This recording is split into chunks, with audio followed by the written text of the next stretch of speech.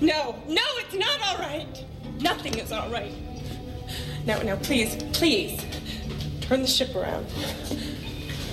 I'm not gonna leave you alone. I'm not like Foster. No, don't! I'll shoot! No, you're not. I said stop! I saw the way you were looking at me before. What? The way you took care of me and touched me. You want me. You're crazy. I know you want me. That's why you wanted Foster gone. So we can be alone. So I sent him away. For you. For your writing.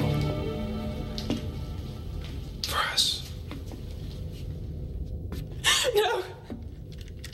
You're a murderer. Stop! Well, then shoot me. Kill me. Shoot me.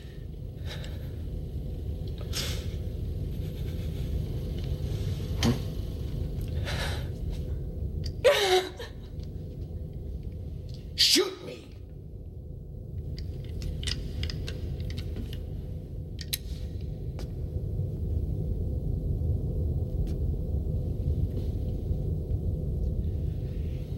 Every man must choose a mate, Katrina. And I choose you. I choose you. Hey folks, this is Cinema Beef. The burnt ends, those are the crispy pieces on the end of the barbecue that they taste oh so good, or maybe bitter in some of these, in this sense. But this is the single review show that we do just to have more reviews out there and, you know, watch some fun stuff. And we are watching tonight Circuit Breaker, aka Inhumanoid, from 1996. We'll get into all that after I introduce our guest. He is 1/3 of my broadcasting team on the last call of Torchies, and he has this whole network of podcasts known as the Cinema Degeneration podcast. I don't even call it podcast network, but there's a bunch of them. I'm sure he'll tell us all about them. Yep. Cameron Scott is here. How you doing, sir? I'm doing pretty good. I'm pretty excited to talk about this one because this is part of that Roger Corman lineup that we were discussing, and yeah, I'm pretty excited. I got a lot of thoughts on this one. I didn't know there was so many. We'll talk about it, but this series, this is part of the Roger Corman Presents series that was on Showtime that were like full-length movies. Apparently there was a whole season of like 15 or something, and then like a whole second season of these, so just putting out, I'm sure with the help of Julie, because they're under the New Horizons label, if you rent something like this. But yeah, we'll get into the plot and the meat and potatoes of this. Circuit Breaker, aka Inhumanoid. Look for it on your IMDb. It says, a family of 3 is traveling in space where they encounter a stranded spaceship. They manage to pull out one survivor who's in shock. However, when the father goes on to investigate the ship, he finds that everyone was murdered. Suddenly, the stranger leaves him on a damaged spaceship and starts to terrorize his wife and daughter. It turns out, fuck you people. This is a little long here. And it turns out to be that the stranger is really an emotionally unstable android programmed without morals, making him go on a killer rampage. Well, he did that already. Who will survive? The fun thing about these movies is they star a bunch of genre people that you love. Richard Grieco, take him or leave him, he's charismatic as fuck to me. Plays Adam, our robot man. He seems like he's the one person really acting in this movie. Yeah. You're not wrong about that. Everybody else is just kind of, they're just sort of there, Laura Harris, who I don't recognize from much, plays Katrina, the wife. Corbin Burnson, the great Corbin Burnson, plays Foster, the husband. Brittany Ashton Holmes, who might not sound too familiar, but she plays Amy, the daughter, but she was Darla in that Little Rascals movie that I'm pretty fond of. I think it's funny still to this day. Edie McClurg shows up as Dr. Marianne Snow. Robin Gamble shows up as Adam's father, I guess. As Dr. Milton, a little Paradise Lost right there. Oh yeah. And there's some other folks in this movie. Not a big cast though. It's pretty isolated. Pretty tight, yeah, pretty tight.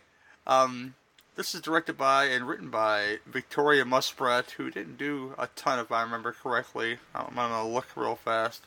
Directed, I think, is it either a remake or not? Macon County Jail from 1997, White Wolves 3 from 1993, and apparently directed this movie called Magic and Mischief from this year.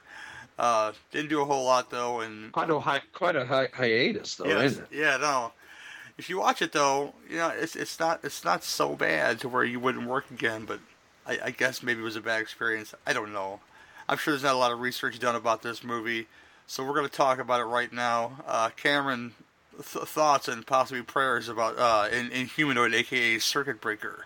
Jeez, Inhumanoid, aka Circuit Breaker, aka Roger Corman presents Circuit Breaker. I swore I had never seen this movie until you had suggested it. I looked and I'm like, okay, this looks familiar. And then I started to watch it. And I'm like, I'm pretty sure I've seen this, but it was so. I'm just going to blow my load right here. It was so lackluster in spots that I feel like it was easily forgotten if I had seen it. But it's really weird. It's a mismatch kind of movie. It crossbreeds genres or different tropes. It's basically a healthy dose of the Terminator with a healthy dose of Dead Calm. The George Miller joint, and it's really weird. It's very uneven.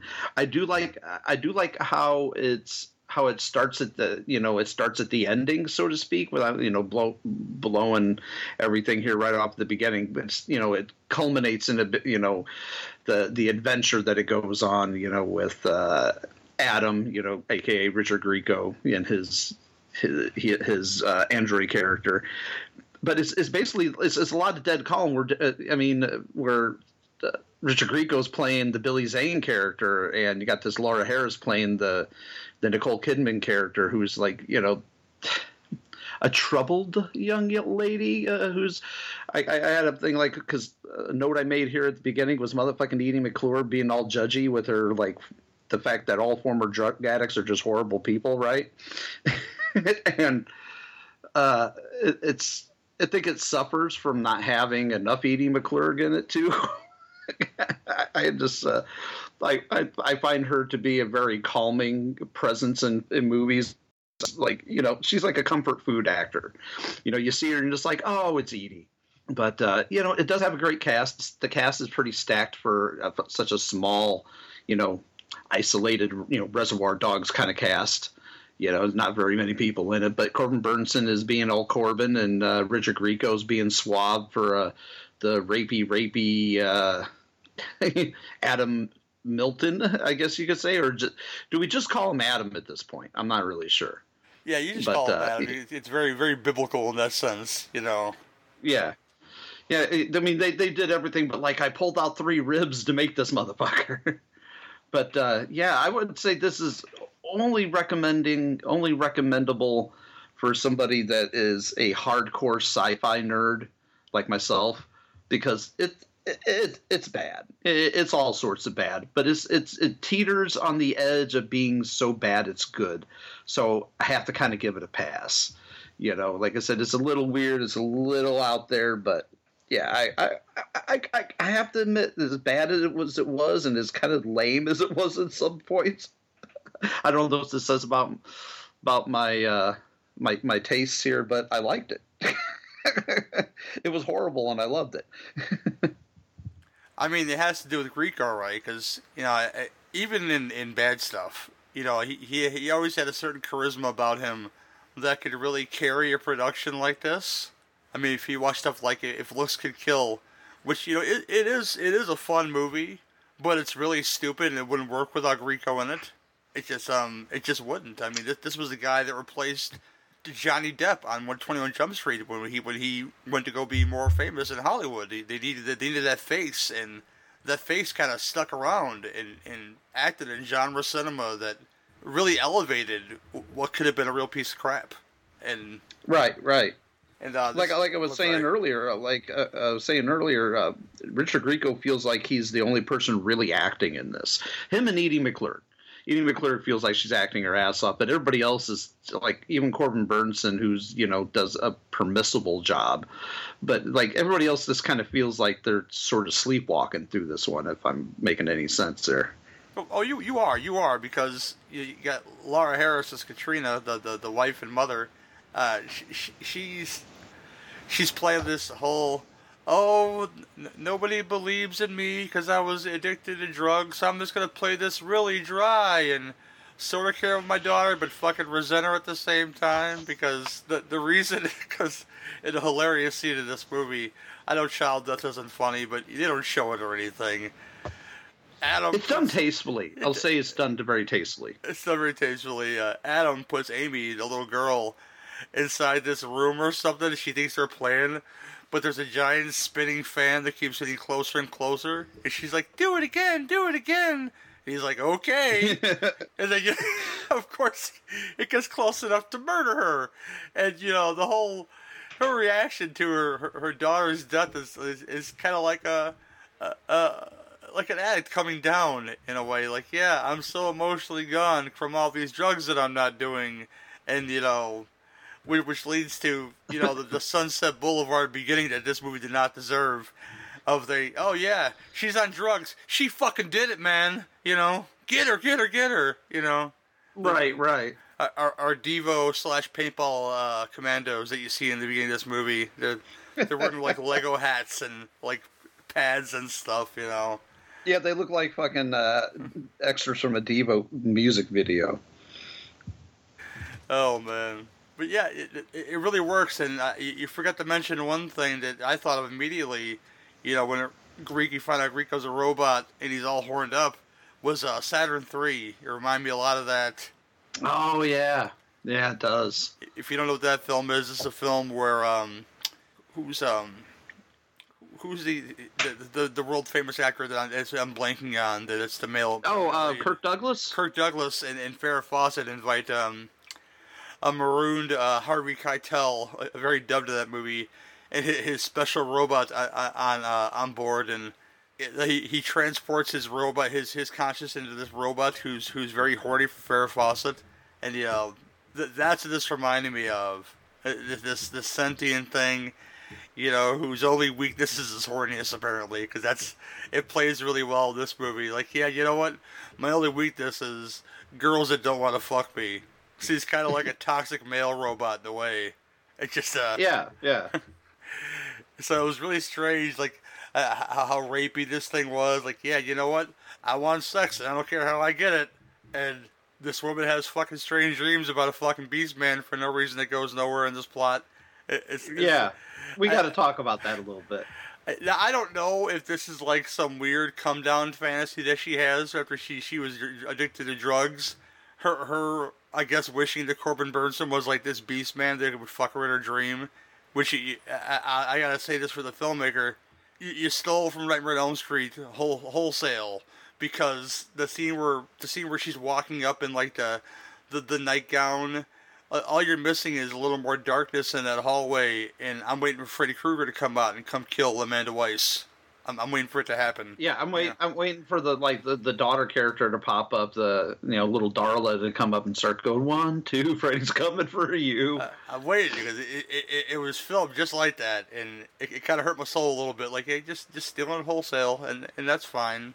But it leads you to this thing that maybe Adam is a dream, but of course he's not. But it just goes nowhere. This desire to have sex with a beast man. Go ahead, brother. I'm sorry. No, yeah, the beast man. Like that, the whole sequence is just like all of a sudden, like, again, Edie McClurg leads in with her, all former drug addicts are just horrible people that, can't be trusted or trusted in any way, shape, or form. And then it goes right into our actress Katrina, the character Katrina, having this like weird werewolf rape fantasy, and it's so odd.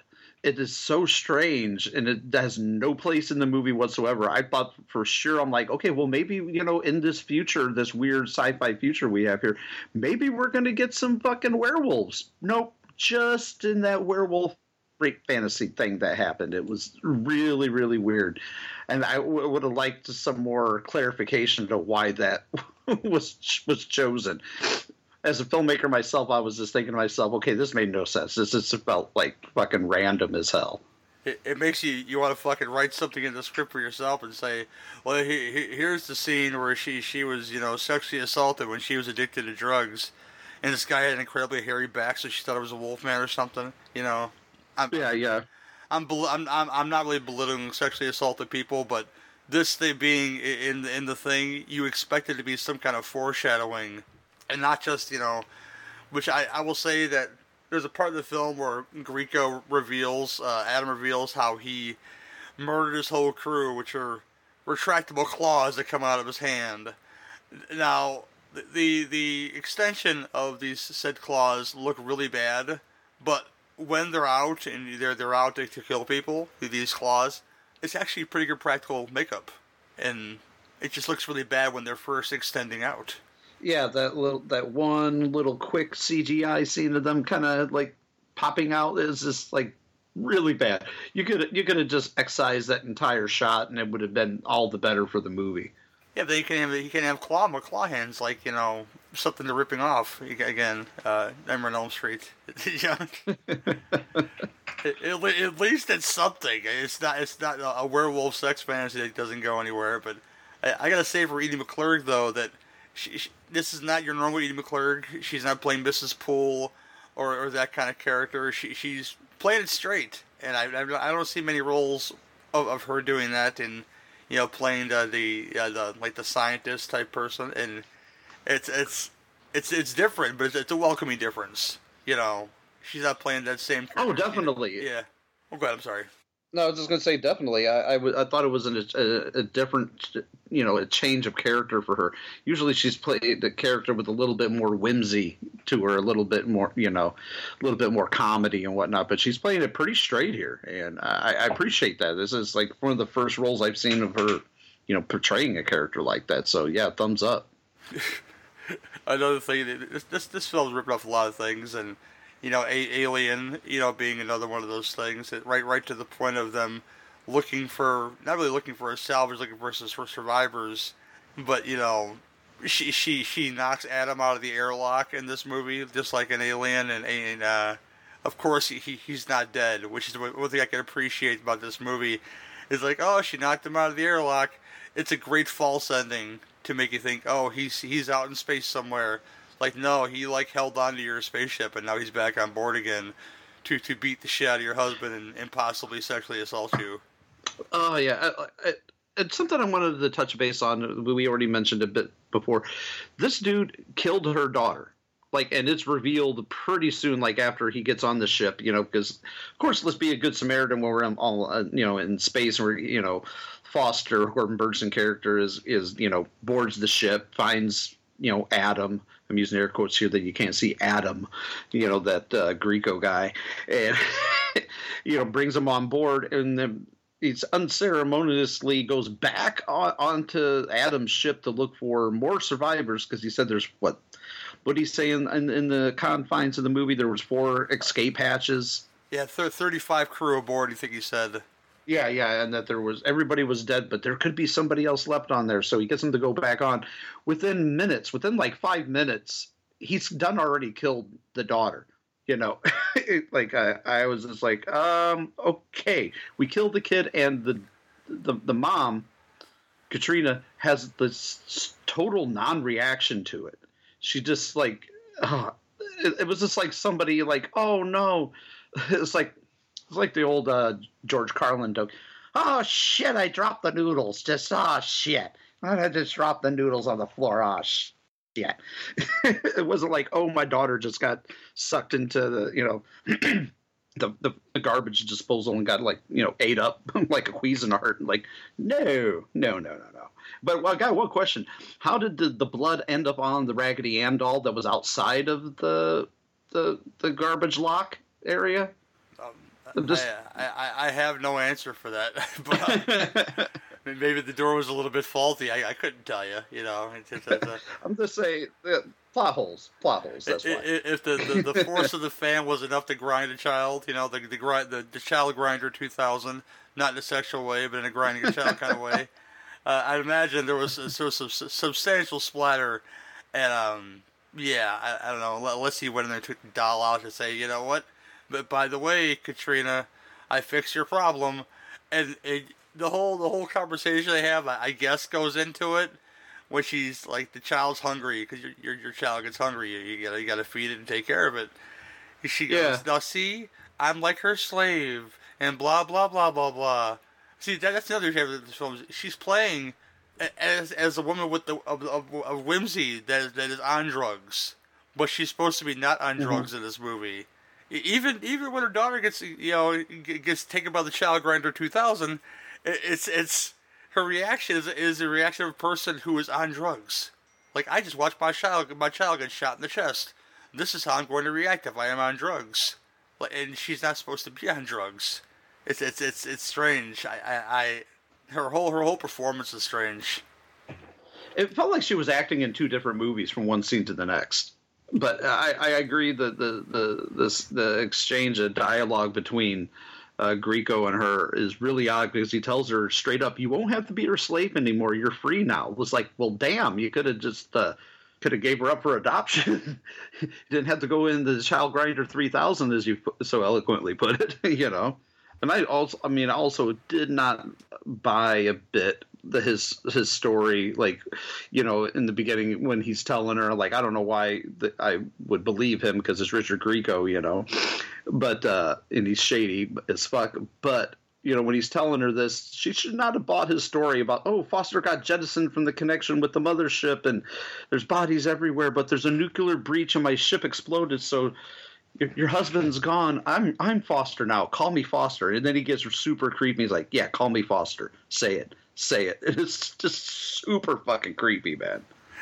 The part where Foster finds Dr. Milton on the board of the spaceship, and they're having that conversation about Adams. He's perfect in every way except for his emotions can get the better of him. I wanted to say so bad. He had to kill everybody on board, and he's seen your ship. It's like he could smell the sex on board, so he had to go get some. Oh yeah, that's so weird. It's so weird. Like, I love when Foster finds the real Dr. Milton. And he's like, the other Adam, the one who had claimed to be Dr. Milton, didn't he say he was only 2 months old? Said he's basically a baby? Yeah. So he's a baby 2-month-old android. So he has no morals. So that's something he said. He made him without morals because, that seemed like a great thing to do. Because, this also harkens to something we're dealing with now with AI. It's like, you want Terminators? Because that's how you get fucking Terminators, man. You create robots, androids, AI without a set of morals in place. It just seems shady. I'll just say that. Yeah, it does. Especially, the way he is. I mean, he's just like any other toxic male that there is. And it's almost like they instilled that in him. And I'm watching this movie with the mute on right now, just so I can watch it in our time. And I'm getting to the finale, which is the most exciting part of this film. So in a way, I'm glad they Sunset Boulevarded this bitch because once they get him back on board and the daughter's dead, they can't put her back together again because the Child Grinder 2000 did a great job of tearing her up. But right, they fixed the husband, and they fixed Adam too, and Adam is just killing everybody on the ship right now. And this is the last third of this movie is stellar. The last third is great. It is stellar. It is, and to get there, though, it's just a weird experience. So I wish there was more and more like this. But even in the end, Katrina, she's like under psychiatric care because she supposedly murdered her child, and she's almost has this look on her face like, "Yep, I'm waiting for sex from Adam." Like, "Yep, I'm waiting for it. I'm waiting for it." You know. Again, it's just like Nicole Kidman's character in Dead Calm. She ends up using this, the sex as a weapon, because at least in this movie, unlike Dead Calm, sex can kill this motherfucker, or at least overload him. Because he's not, he doesn't know anything about these emotions. That's the thing that the actual doctor says, is that, if he gets overloaded by certain emotions, we're not going to say exactly which ones, but if he gets overloaded, he'll reset, or like have a shutdown like a computer would. So I think that's like what they're doing, here with the Katrina character, that she's like using it, and then, but she does kill him. Okay, I know we're jumping way to the head here, jumping all around. He does have to die eventually. She is pulling the whole, reverse psychology. Yes, I will have sex with you. Now, but I figured out a way to kill you. So yeah, she does get him in the end. It's just, the journey before that, it wasn't psychological on her part. It was just like, oh wow, I'm playing this distressed mother who just lost her child to the child grinder 2000. Let me act just like this, like I am on drugs, but I'm not on drugs. And plus there's this whole plot point they just drop altogether to say, hey, we have to have this little girl back to us within 48 hours. Can you do that? Oh, by the way, plot to the movie, let's stop to see what this broken spaceship is about. Not concerned about this 48 hours that could possibly be, detrimental to their child. Yeah, because Corbin Burnson is more intrigued with like salvaging this ship, or salvaging what might be left of the crew, than trying to save his own daughter. And what does he get for his troubles? He gets clawed up by fucking Greco Terminator. Oh, well, they fixed him though. He's okay. Yeah. I do love the part when Rico has got a hold of him after he's done sliced and diced him like a fucking like so much confetti, and Foster is just laying there, and she starts to shoot at him. She gets Grieco in the shoulder with one shot, but then he just pulls up Corbin Burnson and uses him as a human shield. And then she has this look like, oops, I accidentally shot my husband. Oh, well, what can you do? Dumpty dumpty dum. Dum. Yeah, exactly. We won't go too crazy further with that. We were pretty deep into this. And like I said, the finale is the best part of the movie. Even right now, she's like, Adam is convinced that, she's going to give it up because she's playing pretty much the same tone she's played this entire movie, but she's using it to her advantage now. And I'm looking forward to diving into more of these Roger Corman Presents, because all I really remember is Black Scorpion, and that was the one that was on VHS at your store a lot. Was that one? But yeah, there was actually a Black Scorpion 2 that came out as well. Whew. But any final things you'd like to say about this gem of a film? I'll have to say one thing: if you're looking for some knockdown, drag out, great sci-fi action, don't look for it in the first half of this movie. Stay for the second half. Folks, if you're listening at home, I implore you, if you can find this movie streaming anywhere, or you have a copy of it on old school VHS or whatnot, watch it. It's worth sitting through and trudging through the first half of this movie to get the much better, stellar second half. Because I feel like all the action, all the blood, all the gore, all the nudity, all the little tidbits that you look for in a Roger Corman produced movie is there at the end.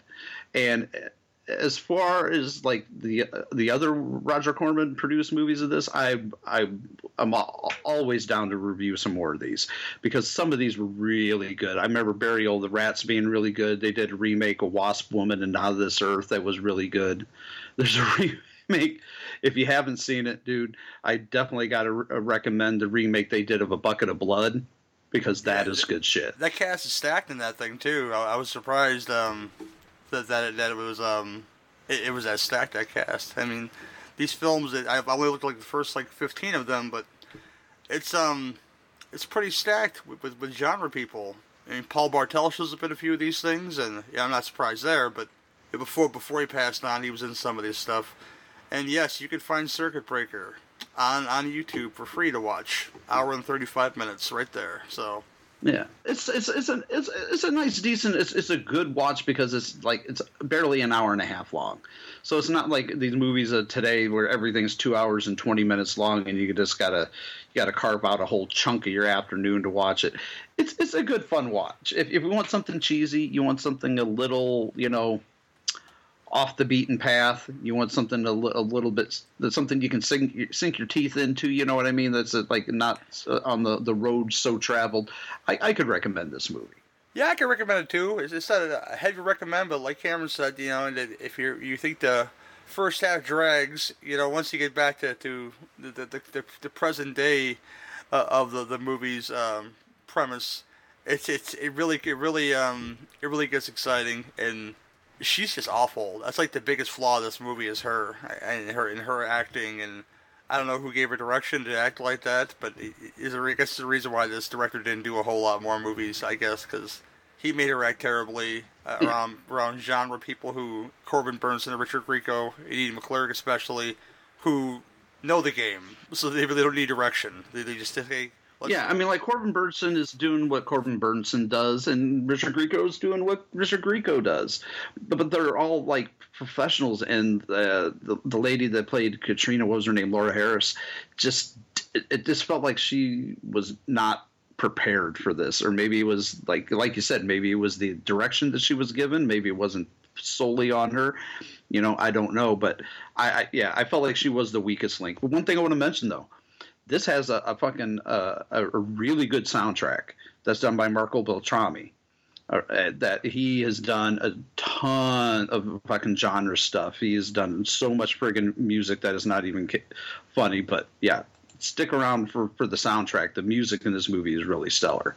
And the in-space stuff looks decent too. I forgot to mention that, a lot of like old school techniques used, matte painting on top of models, which didn't look awful, and I've seen a lot worse than this movie. Let's put it that way. And same. Seen a lot worse. I mean, Jason X, as much as I love it, those effects look exponentially worse than this with spacecrafts. And it's a nice touch, the old school model on matte painting, and it's fun.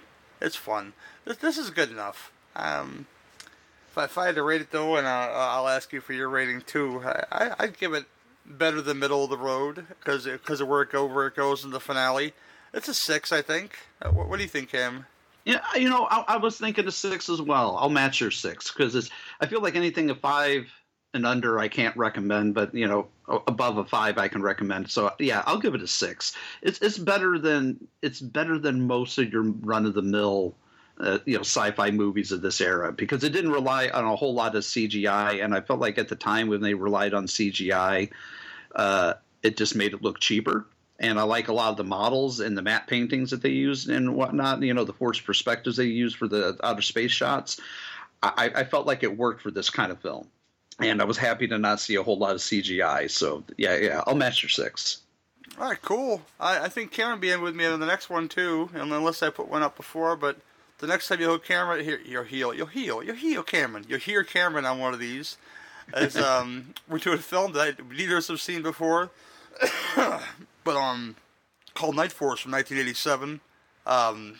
It stars Linda Blair and one of the Van Patten boys, James Van Patten, and Richard Lynch in a rare good guy role. I'll give that spoiler right now. He's not playing a bad guy, and this is 1987, which is really strange.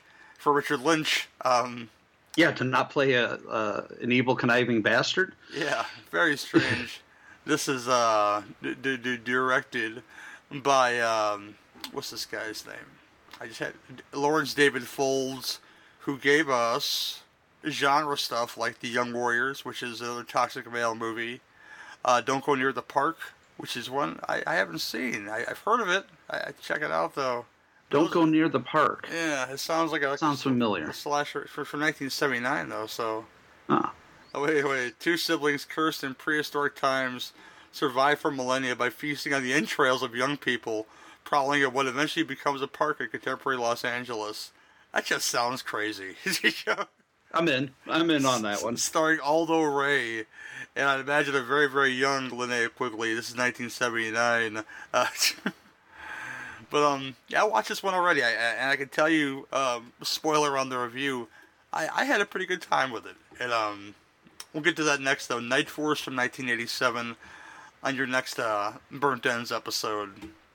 Cameron, I mentioned that you do a bunch of stuff with your cinema degeneration. Lay it down, man. What you got coming? Well, I got so many shows that I couldn't possibly mention them all here, because I'm a crazy son of a bitch that does way more than he should. But the couple of the ones that I have coming up here as of late, I just dropped an episode on Zombie 8 for a show called Sequel to Deja Vu, which is all just sequels, more sequels. I'm getting ready to drop another Brilliantly Insane episode, which is the podcast I do on nothing but Nicolas Cage movies. We're getting ready to drop 8mm sometime either tomorrow or the day after, depending on how deep I get into the editing. And for Grindhouse Pizzeria, all my Grindhouse exploitation drive-in, fare, we are doing Dirty Mary, Crazy Larry, which is a fucking phenomenal car chase flick with Peter Fonda. I recently watched 8mm, and it doesn't go too good for Nicolas Cage in that movie. It's like the more rapey ending of his Wicker Man. It's like, yeah, you know what? He's looking for a machine. It's going to go real bad for him. So, spoiler for 8mm, you know. Yeah, it doesn't go well for anybody in that movie. No. Especially not Joaquin Phoenix. It does really not go well for him. Nobody wins in that movie. They don't. But that's everything I got coming up in the pipeline here in the next couple of days, the next week or so. Yeah. Cool. Got stuff burning the fire, too, on this end. Recording Cinema Beef on Thursday night with Cameron, actually, as a guest, more than likely. He agreed to do it. And Torchies on Sunday night with Wild Bill and our Patreon episode of The Shootist featuring John Wayne. I'm looking forward to watching The Shootist again. It's been some years. It used to be my grandpa's favorite movie. Nice. Yeah, I found it. It's on Paramount Plus, by the way, if you have that. I do. Yeah. Look what you did. We were supposed to do an episode today. My fucking brain got fried because of work obligations. Shaolin Soccer is the next up on that one.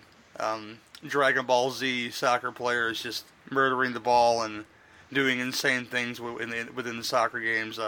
Starring and directed by the great Stephen Chow. That should be a fun conversation. It's not a dumb movie. It's just an insane movie. That's a bit I've been on my end, and we'll be back here right in the smoker with you guys with Night Force from 1987, like I mentioned. I'm pretty sure this might be on YouTube too. If you guys want to watch ahead, I will look quickly while I have you guys on the line. Why not, right? The theme music sung by Linda Blair, by the way, and it's one of the most 80s things you'll ever hear, and wonderful. More 80s than Chuck Norris singing the Walker Texas Ranger theme song. When the eyes of the ranger are upon you, all the wrong you do, he's gonna see. This is not on YouTube, by the way. I wish it was, but if you can find it, go for it. It's a cool 75 minutes. We'll talk about it next episode, though. But at 75 minutes, that hardly even has time to suck. There you go. Well, yeah, that makes it efficient, right? You know, come on now. Yeah. But yeah, this has been the Burnt Ends, and we'll see you guys all again next time. Later.